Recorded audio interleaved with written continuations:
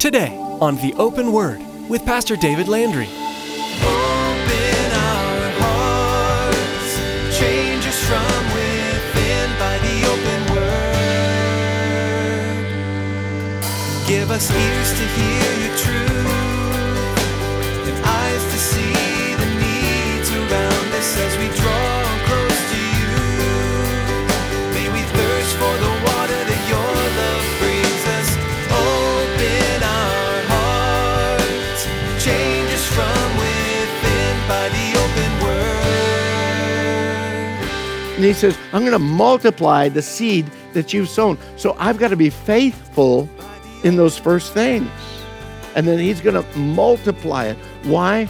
Because he's going to increase the fruits of your righteousness. When we sow the right seeds, we reap a right harvest. And in this case, when we are sowing the seeds of faithfulness to the Lord's kingdom, to the Lord's call in our life, he's going to give us a great harvest within our lives and a harvest of righteousness in our own lives. And because we've done the right thing, we've done the godly thing. When it comes to the topic of giving, people may get uncomfortable. Pastor David says teaching on giving is not easy, yet the exploration of our financial stewardship can lead us to a deeper walk with God. Therefore, you must evaluate whether you're being obedient to God in the use of your finances and giving. Whether you have an abundance of wealth or are on a tight budget, this is an opportunity to surrender more of your life to God and receive greater peace and contentment. Now here's Pastor David with part 3 of today's message, Financial Blessings.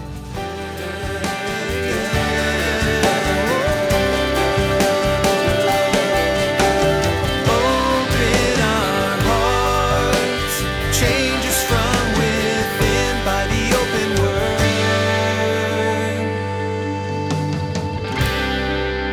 Am I using God as a vending machine in my mind? If I put in the right thing, push the right button, then God's going to give me what I want. You see, that works in some minds. Our minds get all spun up. And unfortunately, there's a lot of preaching from a lot of pulpits that in essence declare that kind of a thing. God promises spiritual benefits. The problem is too often the church doesn't understand what a spiritual benefit is. Well, isn't a brand new car a spiritual benefit? You know, man, I want to get that bigger house. Isn't that a spiritual benefit? I can minister more with that bigger house. Or, well, yeah, never mind. We'll just move on from there. When our focus is right, we're going to understand that the spiritual benefits that we do receive far outweigh any financial benefit that we may have considered. There's some ministries that say, hey, if you give 10, God will give you 100. And so if you mail me $100, God's going to bless you financially, that tenfold thing. Beloved, I'm going to be honest with you. There's times I say, okay, yeah, man, I'd love to have that. But the real truth of the matter is, I'd much rather have a spiritual benefit than a financial benefit. Because that financial benefit, that's going to burn up with the using. That spiritual benefit, though, that increases with the use. Do you realize that? Spiritual benefits in our life, the more we use those spiritual benefits, they increase, they multiply within our lives. You get a financial benefit, you're going to go through that. But God promises, again, that spiritual blessing. In the midst of our giving, you need to understand, God is all about blessing. God desires to bless. And if he's led you to give a certain percentage, if he has led you to give a certain percentage or a certain amount in the areas of ministry, then beloved, in accordance with God's word, I'm going to tell you, he will supply all of your needs. The word of God tells us that God is able to make grace abound toward you, and that you, having all sufficiency in what? All things, may have an abundance of every good work. You say, Pastor, so if I've decided that we're going to give a certain percentage, then God's going to give me back that plus more to supply all my financial needs? That's not what I said. He will supply your needs. And perhaps your need is to understand, I didn't need that anyway. That I gave to the Lord, I didn't need that anyway. Paul quotes from Psalm 112 when he says, He is dispersed abroad. He's given to the poor, and His righteousness endures forever. What do you mean He's given to the poor? How does God give to the poor, church? Any responses? How does God give to the poor? Through us, through the non-poor. Actually, He probably gives more to the poor from the poor than He does from the rich, and we looked at that last week. It's not the rich that give. It is usually those that are lesser in income that give more. But He gives to the poor through His servants. He blesses us for what reason, church? To bless others. He blesses you to bless others. He blesses you to bless others. And if we could get that into our head, instead of stockpiling, we start thinking, wow, Lord, I've got this. There's a need over here. I just want to bless them. There's a need over there. I just want to bless them. You know, again, the word that says more blessed to receive than give. Is that what it says? No. It's more blessed to give than to receive. Why? Because I think that there's then a twofold thing. It is the blessings of God that come, and it's the joy of seeing that you're helping someone. Whereas you simply receive, it's like, okay, I'm going to burn that up pretty quick. But in the giving, it's a greater work of God in our life. Paul gives his assurance to the church, both then in Corinth as well as right here today, Calvary of Casa Grande, that God is able to meet all of your needs, just as He told even the Philippian church in Philippians 4:19, my God shall supply all of your finances. No, that's not what He says. All of your relationships? No. All the health that you want? No. He says, all of your needs according to His riches in glory. Does that mean God's got a lot of money up in glory? No, I'm not even going there. Again, we're talking about the spiritual impact of what God wants to do in our lives. When we ourselves become faithful and obedient servants of the Most High. When we become faithful and obedient servants of the Most High, God's blessings come to us. God's blessings come to us. We may be dirt poor, church, but if we are faithful and obedient in our walk in Christ, God's blessings are going to be ours. Probably some of the most, fulfilled and peaceful people you might meet are the ones that don't have much finances, because they're not struggling. They're not worrying about this and holding on to that. They're just trusting the Lord in the midst of it. It truly is God who is the giver of all things. And that's exactly what James tells us in James 1. He says, every good and every perfect gift is from above and comes down from the Father of lights, with whom there is no variation, there's no shadow of turning. So Paul gives what could be considered this blessing to the church here in verse 9. Listening to the blessing, and I could just see, it was like on a Sunday after the service, and the blessing that I would give to the congregation, I could almost see Paul in this, almost lifting his hands to the church there in Corinth as he writes, or as he dictates to someone as they write.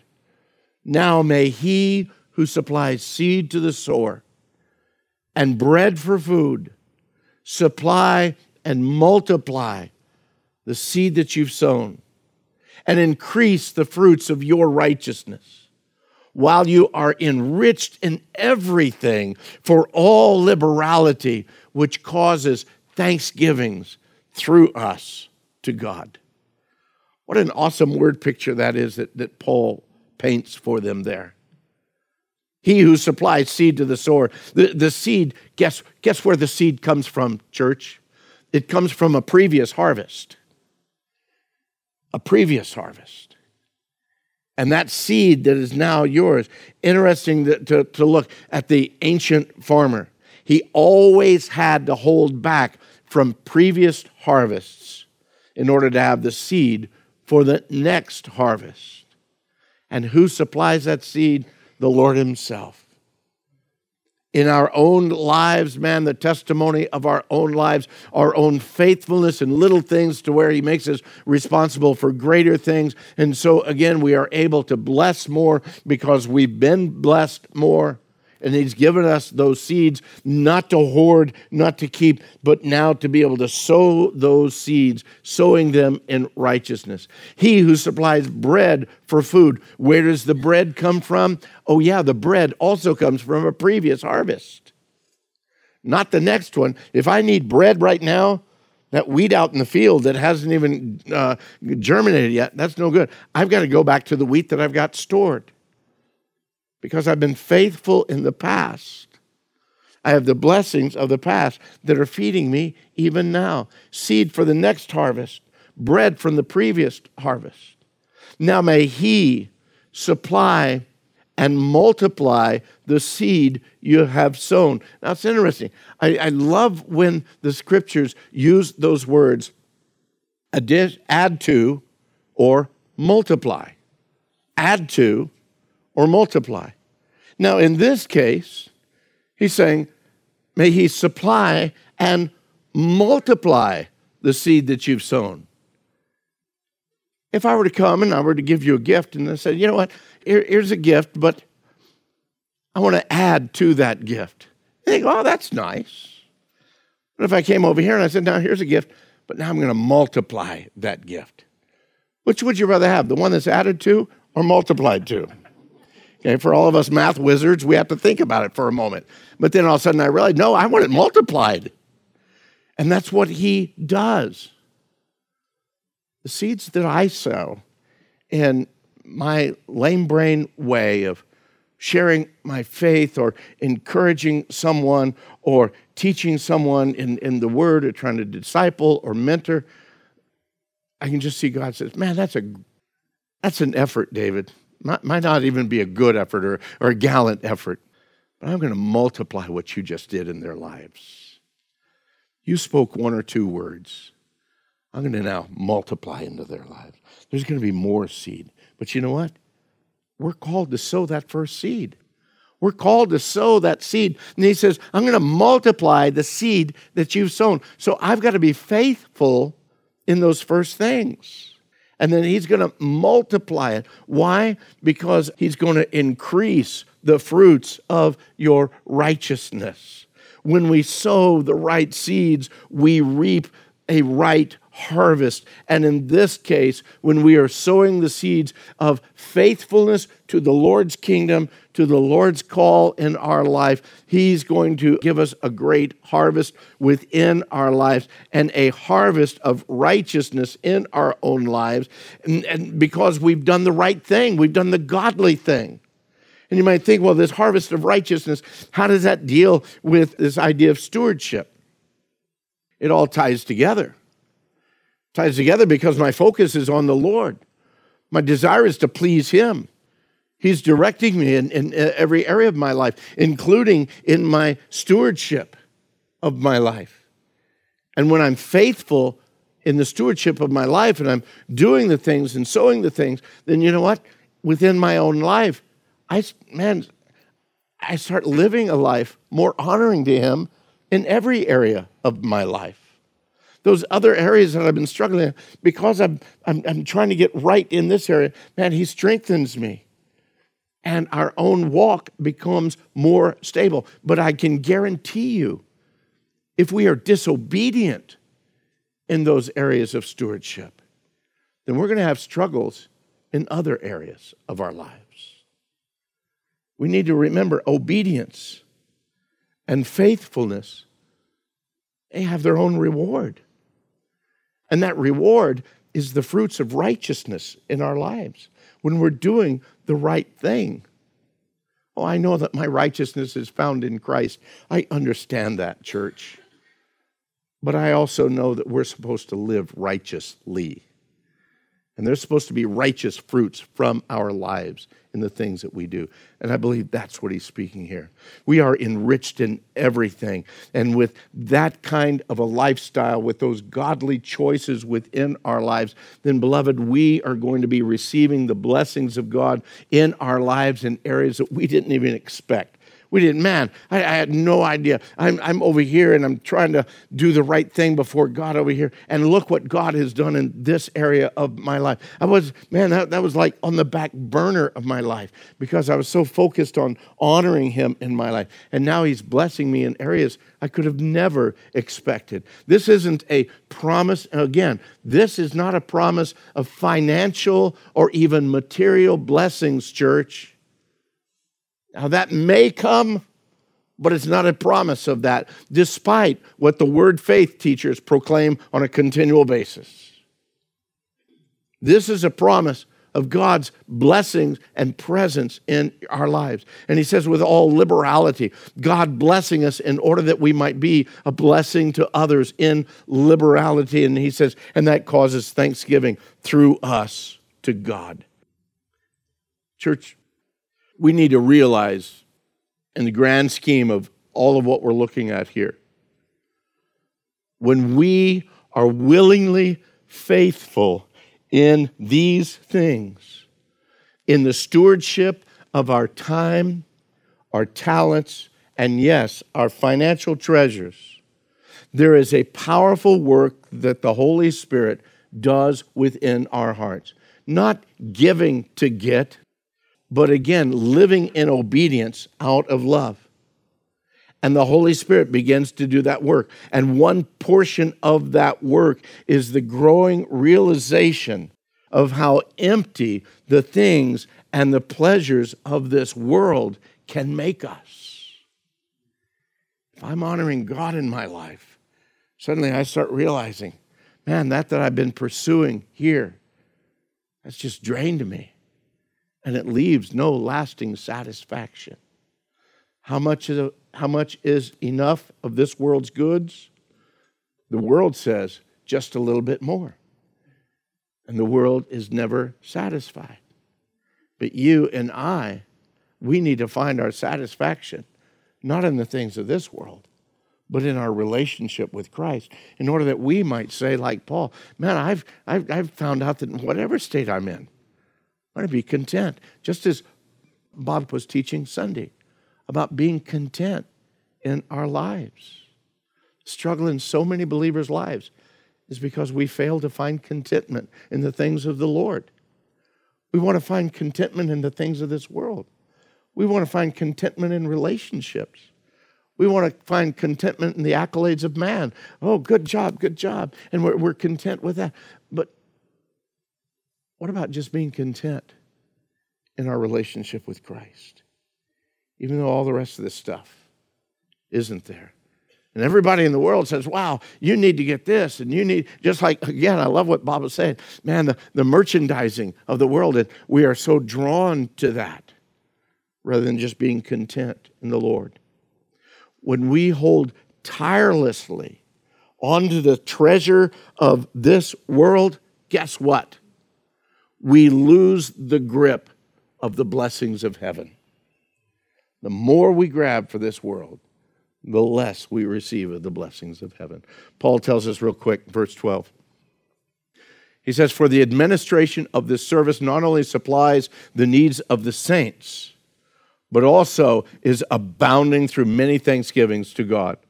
While through the proof of this ministry, they glorify God for the obedience of your confession of the gospel of Christ, and for your liberal sharing with them and all men, and by their prayer for you, who long for you because of the exceeding grace of God in you. He is, in essence, saying, he tells them that through their fulfillment of the promises of the gifts that they had said that they were going to do last year, not only were they supplying the needs of the saints, but they were also causing this abounding thankfulness to God in their lives. And check this out, once again, driving this home, when the dynamics of our faithful obedience, our faithful stewardship, and a heart of liberality, when all of these converge in our lives to bless someone in need or in the supporting of a ministry situation, then we see this fourth dimension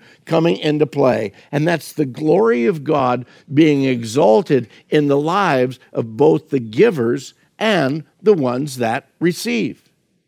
The ones who are living their lives in that faithful obedience, faithful stewardship, with that heart of liberality, you will experience again the hand and the presence of God as you surrender into His care every aspect of your life, every bit of your life. I don't know if you got it yet or not, folks, but this isn't about money. This is about obedience of lives. This is about surrendered lives to the Lord. He says it blesses, in regards to this, both the givers and those that are receiving. One glorifies God because he's fully surrendered. The other glorifies God because he's experienced the faithfulness of God's hand. Those that are giving us says, man, I'm fully surrendered and I'm just receiving the presence of God in my life because I'm surrendered in every area of my life. And man, I'm giving glory to God and thanks to God. And that's just the way that I live. And the other one, because of the great need that they had, suddenly that need was being taken care of by a brother they don't even know that lives in a whole other country across the Aegean Sea, across the Mediterranean and the Aegean Sea, all the way over in Greece. And and they're saying, man, God, you are so good. You're so good. So both in the giving and the receiving, God is glorified in that. That's why Paul can confidently say that through the administration of this service, through the administration of this gift, there is abounding through many thanksgivings to God. And then verse 15, the last of this chapter. I think Paul, again, just kind of summarizes the whole thing here. Thanks be to God for his indescribable gift. His indescribable gift. I believe that, again, yes, absolutely, the exceeding grace of God, that's an indescribable gift. But also the fact of God's provisional care for all of his children. That when I live my life for his glory, when the things of this world become less and less and less, and the things of his kingdom become more and more and more, then I start experiencing the power of his presence in my life more and more and more. And the cares and the concerns and the frustrations and the weariness of this world become less and less and less. The cry of my heart is, Maranatha, even so. Come quickly, Lord Jesus, because this old world ain't got nothing for me here. Open our hearts, change us from within by the open word. We're so glad you joined us today on The Open Word for Pastor David Landry's verse-by-verse teaching through the book of 2 Corinthians. You can find more messages from Pastor David and information about the Open Word by visiting our website, theopenword.com. If you're looking for a church home and are in the Casa Grande area, why not join us for a time of worship and Bible study? Calvary Chapel Casa Grande has services each Sunday at 9 a.m. and 11 a.m. and at 6:30 p.m. on Wednesdays and Saturdays. You can find location information and directions by going to theopenword.com and following links to the church homepage. Now here's Pastor David with some information on how you can help support the ministry of the Open Word. When we began the Open Word radio ministry, our heart's desire was to get the message of God's kingdom and His grace to as many as possible. We knew that there'd be many who wouldn't come through the church door, but would perhaps tune into a radio program and be challenged and changed by the power of the Holy Spirit through the teaching of God's Word. God has given us a vision to see this ministry expand and reach even further. And yet, as with any ministry endeavor, there are expenses that happen through the production and distribution of these messages. If God has blessed you with the teaching, would you prayerfully consider partnering with us in a financial commitment to the ministry of the Open Word? Log on to theopenword.com and simply click on the support option to help the message of God's grace extend and grow. Thanks, Pastor David. That's all the time we have for today. But join us again as we continue digging deeper into the book of 2 Corinthians, right here on the Open Word. Make us more and more